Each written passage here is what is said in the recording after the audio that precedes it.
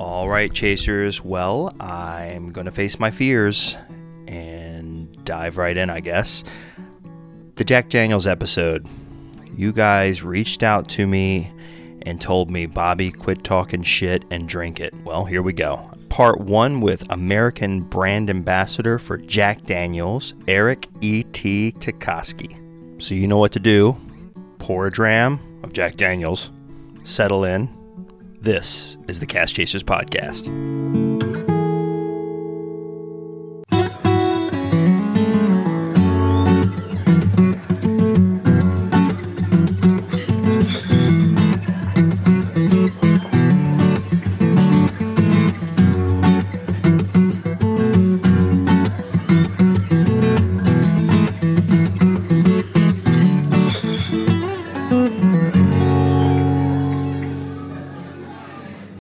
So I have a shtick that I do where I love whiskey. I love all whiskeys everywhere. But I have a shtick where I pick on Jack Daniels a little bit.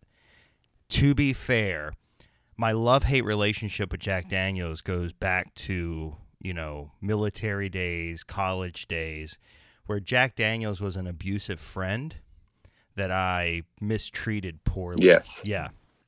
And I think... Wait, who was the abusive friend here? You or Jack Daniels? I think at the end of the story we find out it was me.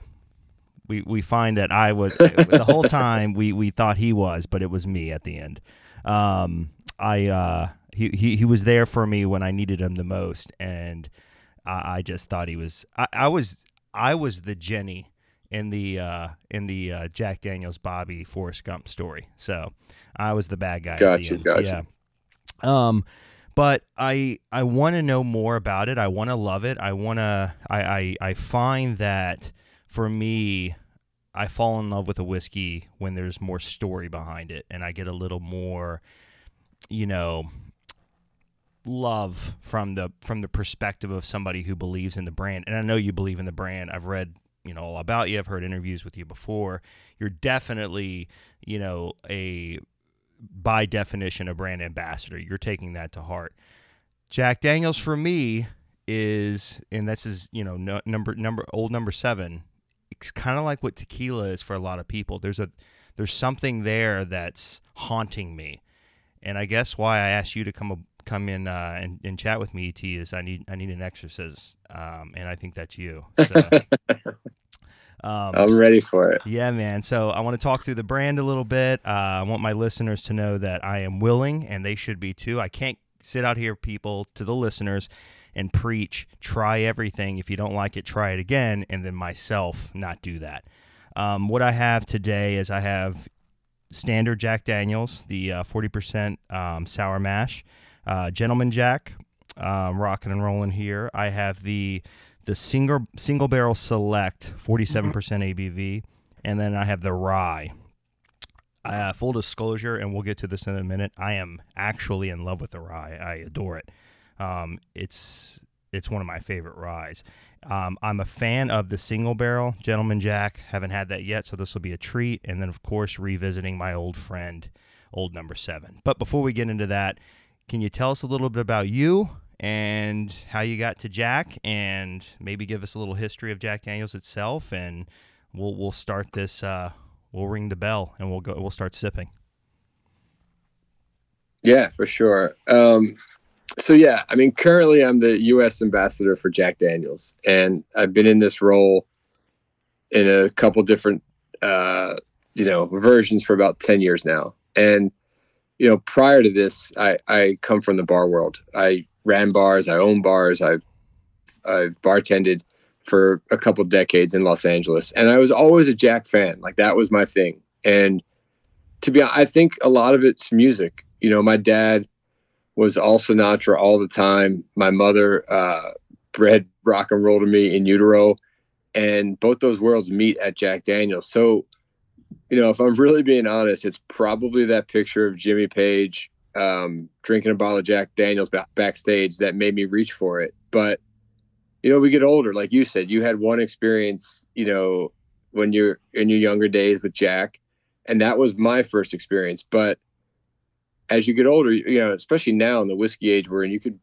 grab any bottle you want. And I just kept grabbing Jack. And obviously it's the whiskey in the bottle that's the main focus for me, but it also has a life outside of itself. It's the people in Lynchburg. It's the history of Jack himself. It's the history of Sinatra and music. And, you know, even current days, we have, you know, hip hop and country, all still that music thing is happening. But I always loved Jack, and the local team knew I always loved Jack and knew I was an easy target when they needed help with a dinner. And they said, "Hey, would you host this dinner?" And I was like, "Yeah, you know, this is no training." And now in front of like 40 consumers as the expert, you know, quote unquote expert. But I got through that dinner, and then they asked me to do something else. And then I started getting a little bit of training and finally got down to the distillery with the Jack people. So I really got to see how it was made and the people that made it and the story behind it. And as you said, when you know more about, like, I was just like Jack, right? So I was drinking the Kool-Aid long before this job. And then I got down there and I met people like the master distiller of Jack Daniels, Jack's great grandniece, Lynn Tolley, guy named Goose, who's got stories for days about Jack. He's been working there, you know, decades. You can't have a name like Goose, you know, and not have stories. Yeah. I mean, his job right now is to sit in a rocking chair, and as people come visit Jack, he tells stories. And that. You know, his partner in crime is this guy named Randall Fanning, who's an amazing storyteller as well. And the two of them just go at it together. And, you know, you meet guys like Darren and Tracy who make all of the charcoal that makes Jack Daniels a Tennessee whiskey. And it's stuff like that that gets you more in, you know, once you start seeing that. And also, you know, full transparency, Jack's a giant brand. So, you know, when I go visit a distillery, you're expecting robots and lab coats and just science and technology. And then you watch guys in jeans rolling a barrel, or, you know, testing the fermenters to see what day they're on, and making charcoal by hand, lighting it on fire with 140 proof Jack Daniels, because we don't want any other flavor intruding into the process of making whiskey. Like if we use lighter fluid, that could hurt the whiskey. So they use 140 proof Jack to light the sugar maple wood on fire. So when it burns down, the only flavor that got added besides the wood itself was Jack. Interesting enough, like interesting enough, real quick. I have also used Jack Daniels to light a fire. So I just wanted to share that with you. No, but keep going. No, I don't want to stop you because I love it. I just had to throw that little poor joke in there. But this is what I'm talking about. It's the story. It's the love. It's the passion. I'm walking through this distillery with you on this trail, and you want to hear what they're doing, and they love what they're putting out. God knows how many bottles of the standard Jack Daniels. I mean, it's every shelf, everywhere. You can get it anytime. I could probably go to a church and find a bottle of Jack Daniels. It's just around. Everybody has it somewhere. Yeah. But it's consistent, and I think I preach so much, and my efforts here are to repent a little bit, I think. And I preach so much about, don't forget about the rail whiskeys. Don't forget about, you know, the original, you know, a single barrel, you know, Four Roses single barrel, Four Roses small batch, you know, distiller reserve or something is great, but don't forget about, you know, regular old everyday 40%, you know, Four Roses or whatever it may be. Jack Daniels is the same thing, and people love it. People respect the consistent creation of what's going into that bottle, and it's cool to hear that it's just because they're consistent and they're making amazing things consistently. Yeah. Look, before we get back into history, just to comment on what you just said. So, yeah, Jack Daniels is made to be consistent. When you crack a bottle of Jack Daniels in Toledo, Timbuktu, or, you know, anywhere in the world, the goal is Jack is Jack. It looks the same. It tastes the same. And that's a craft in itself. You know, you can't just start making whiskey and, you know, by law, bourbon and Tennessee whiskey, there's no caramel color. So you want to get 9 facings of Jack on a shelf and they all look exactly the same. Not easy to do. Right. But when you start talking about some of our expressions now that are more innovative, you have 10-year Jack, you have our bonded, you have triple mash, which is the first time 3 bonded whiskeys have ever lived together in one bottle in the history of making whiskey, right? So if you start looking at all of those things and saying, wow, look what cool stuff Jack Daniels is doing, remember that all starts with Jack Daniels. The same way we make 10-year or Coy Hill or all these new shiny versions of Jack that are getting all this press and attention and love, they all start with Jack. You can't have 10-year Jack without Old Number 7. You can't have Coy Hill without Old Number 7. So if someone's going to point to Coy Hill and be like, wow, what a cool small batch crafty whiskey, then you got to point to Old Number 7 and say, wow, what a cool big batch crafty whiskey. Right. Yeah. No, I think that, and for me, man, like people always ask me, oh, you probably can get whatever Jack you want. What do you drink? I drink Old Number 7. And I'll tell you why.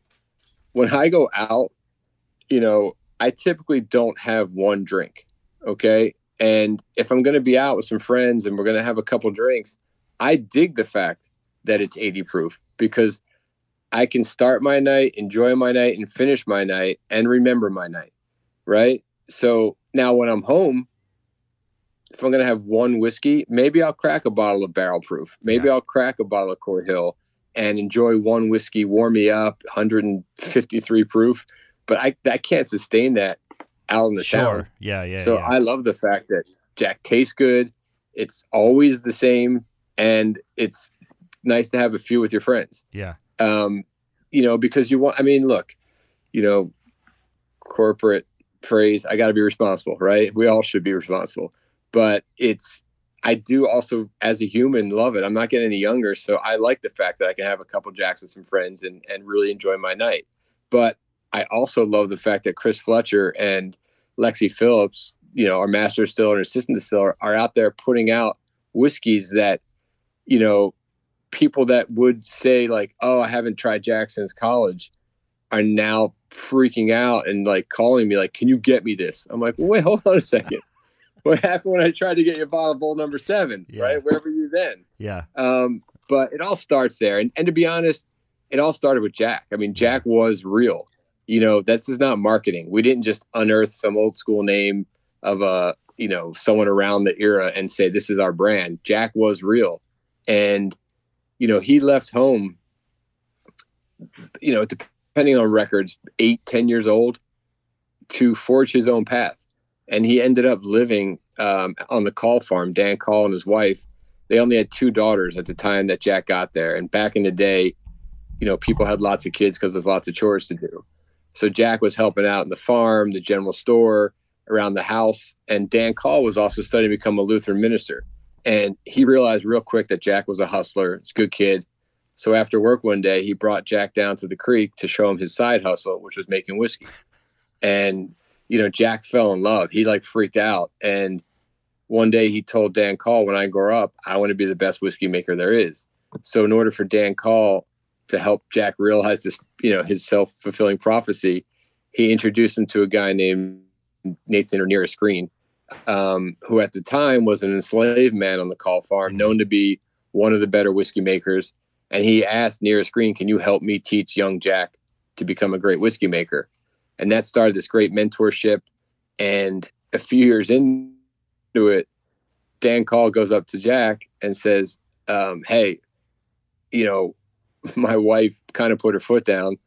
She said, because I'm a minister now and I'm a beacon of light for this community, I shouldn't be doing this. So choose the spirit. Slanging whiskey and he chose Happy Wife. Yeah, exactly. So he chose Happy Wife, Happy Life, and he wanted Jack to buy a still. And Jack's like, I'm basically a kid and you don't pay me. So what am I buying it with?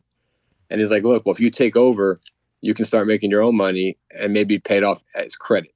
So for I think $25 on credit, Jack bought the still. And, slavery at this point had ended. So the first thing Jack did was hired Nearest Green to be his head distiller, which today we would call a master distiller. That term didn't exist back then. And they kept making whiskey, selling whiskey. And this went on for a few years until Jack, he discovered a cave Spring Hollow, a few miles away from the farm. And that water he thought to be superior whiskey making water and wanted to move the still. And he asked, Nearest to come, and Nearest like, look, I'm older, depending on what book you read, Nearest was about 70. And I think he made a lot of money and owned a lot of land. And it's like, I'm going to just chill here. His two sons, George and Eli, went with Jack. And that cave where they set up the still supplies all the water today that makes Jack Daniels. That same cave. That's incredible.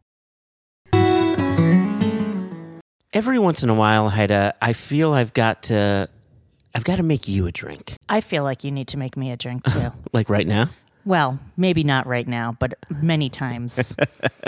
So Impex has traditionally been an importer of whiskey or a seller of whiskey, right? Yes. We now have a line called California. Yes. And it's all cordials, liqueurs, etc. So you've got your spice liqueurs, your glugs, your fernets, your amaros, your falernums, your aquavites, and orange liqueurs. Talk to me, babe. I could mix that with a host of things. I could mix it with some lemon heart rum. I could mix it with some black tot rum. I could maybe sneak in a cheeky wee whiskey and mix it in there. And you wouldn't even know you're drinking whiskey. Whoa. That's right. If you want to make the best cocktails, if you want me to make the best cocktails, I do. What should I be using?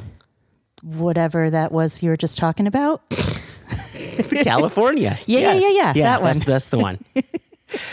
Impex Beverages. Yeah. Proud sponsor. Yeah. Cast Chasers Podcast. You betcha.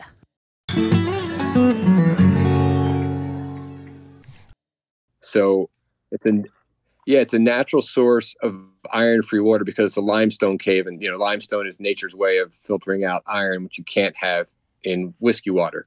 So, Jack found a great cave. It's also a great temperature for making whiskey, and we've been using that cave to make our whiskey ever since. And what I think is fascinating, because you say it a lot, like we're a big brand, yeah, we're in 170 plus countries, but every single drop of Jack Daniels still comes from that little town of Lynchburg, Tennessee, where more people work at the distillery than live in the town. One stoplight, still pretty dry community. And, every part of it. So the water is natural, right? The second source of flavor of whiskey, yeast. We make our own yeast. It's not something we buy from a bake supply company like yeast number XY259, which is the Jack Daniels yeast, right? That we just buy from someone. We make it. And we can legally trace that whiskey back to Prohibition. I'm sure it's the same strain Jack used, but we just don't have like a text thread of his nephew telling someone that we're still using Uncle Jack's yeast. But so now you got yeast, you got water. I told you we make the charcoal on site by hand, two guys, Darren and Tracy. That's incredible. Also we only use number one grains. So corn, rye, barley, all number one, which is human grade grains, and finally the number one source of flavor for any aged American whiskey is the barrel. And we don't buy the barrels. We make the barrels. And it's not just making barrels. We're buying trees. Trees come into our stave mills and our partner stave mills. We grade them. And if they don't make the grade, we usually send them down the road to a paper mill, which they don't need as dense and as effective oak as we do. And then once we decide that tree can be, a Jack barrel, start cutting it down, shaving it into staves, sending it to our cooperage. And there you have guys and girls making barrels. I think 123 hands touch the process, right? So it's crazy to watch the pride knowing that they made a barrel that somewhere in the world, someone's going to drink Jack Daniels in something they made by hand. And then those barrels come to Lynchburg and they get filled with whiskey. I don't like throwing around the word craft. I know we said it earlier, but to me, I can't make you love Jack taste. That is your opinion. That is all your viewers. You're off what to a you good put in a glass. You're off to a good start, though. Yeah. You can't I can't tell you how great Jack is and then make you agree with me. I can tell you how well it's made. And if you want to respect the whiskey on the merits of the process of how it's being made, that's awesome. And then obviously a lot of people dig Jack because we sell a lot of it. So you can also rest assured that there's nothing we could do more to make better whiskey. How it affects your palate, that's up to you, right? My palate loves it. My mom's palate loves it. A lot of people around the world's palates love Jack Daniels, but it's also super well made by people who live and die to work at Jack Daniels. There's generational employees at Jack. Our assistant distiller, Lexi, I think she's third generation. And I feel like there's like 12 people at the distillery now that are family or in-laws. Her husband works there. He runs a single barrel facility. Her mother-in-law works there.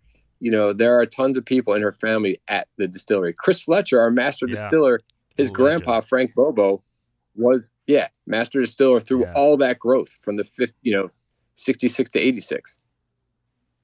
We have a question. Somebody asked, is Jack Daniels additive free?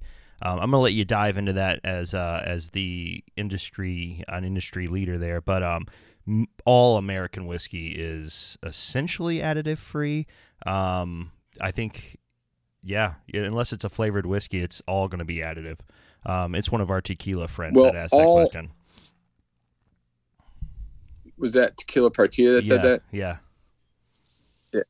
My buddy Jacques used to work for them for years and years. But not American whiskey. And I found this out the hard way, but bourbon and Tennessee whiskey, you can't add anything. No sugar, no caramel color. It's the grains, the water, the aging, the barrel, the yeast. That's it. And there's nothing you can add. The only thing that we add more of, I think, than most people is love. I love that. That's the cheesiness that makes me love whiskey. It's why I literally have a podcast, man. I mean, it wouldn't happen. So I was in the Marine Corps. I served in I'm just kidding. I'm kidding. OEF. I remember being deployed. No, thank you. Deployed, and it was nighttime. This is a true story. It was nighttime. We had some counterparts that were, foreign counterparts that were working with us, interpreters, things like that. And it was nighttime. We were just kind of doing nothing for hours.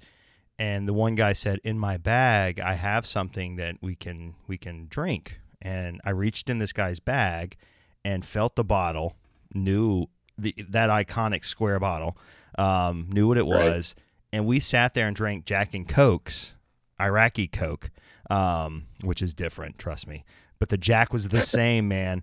And we sat there and just hung out and drank. And at the time, it was just like, this is wild, all of it. But looking back as someone who loves whiskey, got into the world of whiskey from a media point of view, although I jokingly beat up on the old school mentality of Jack, it's been there for me for a very long time. And it's been part of brotherhood. I love that you say there's a lot of love in there. I've cried around a bottle of Jack. I've been to funerals where Jack was brought out.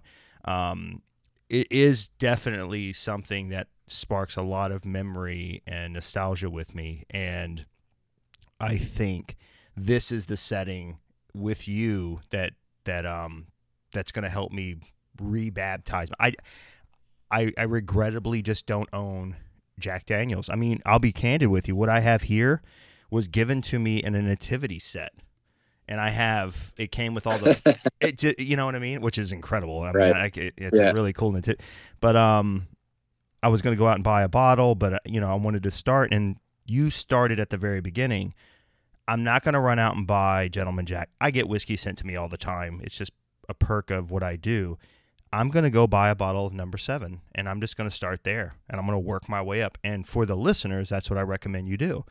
You work your way up. You cannot appreciate, the people that are out there drinking a Macallan 25 and have never tried Macallan 12.